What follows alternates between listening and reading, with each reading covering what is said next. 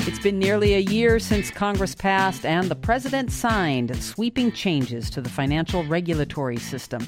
That law, known as Dodd-Frank, is supposed to create a new set of rules for the banking industry in order to prevent another Great Recession.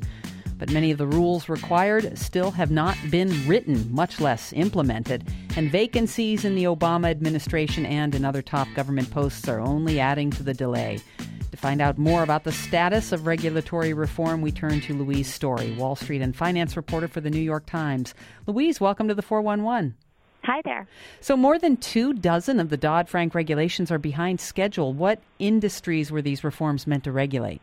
Well, this is supposed to rein in the banking sector. This was in response to the financial crisis of 2008.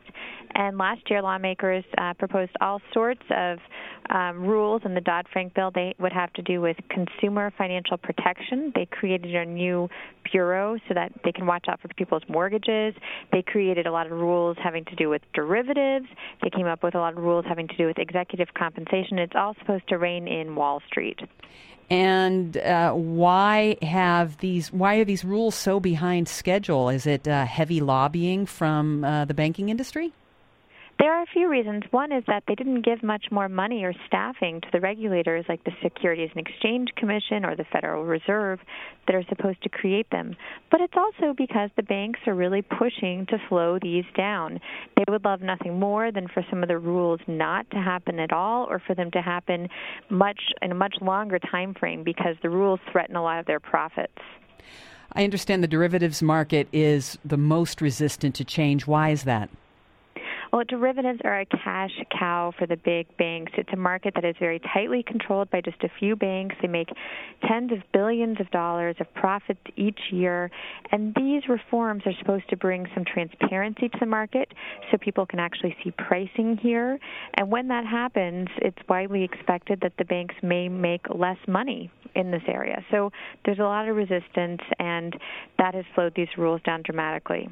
Today, the Commodities Futures Trading Commission voted to delay certain rules that were to take effect next month. They delayed them until the end of December. So not only are we seeing delays in writing the rules, we're seeing the rules that have been written, have gone through the process, are now delayed in getting implemented. What's going on there?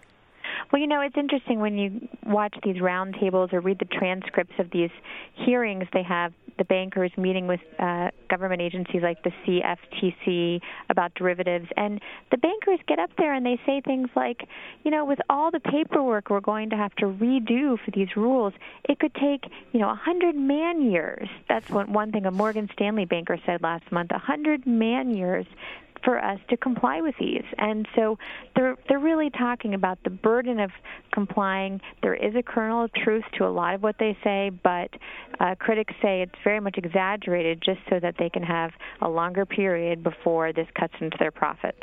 The further we get away from the 2008 crisis, the more the outrage over what almost happened to our economy diminishes. Who's holding these bankers and these regulators and lawmakers' feet to the fire?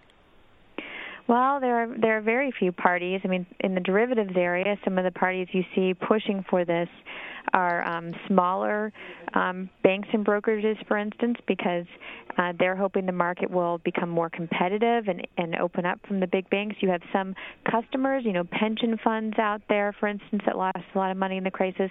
They're pushing regulators to pass rules to better protect pension funds.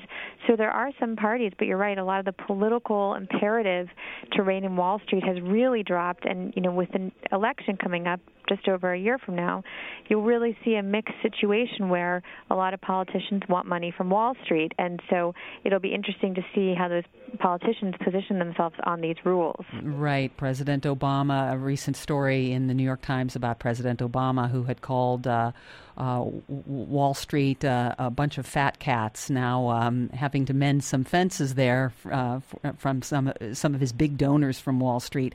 Let's talk very briefly about some of the vacancies.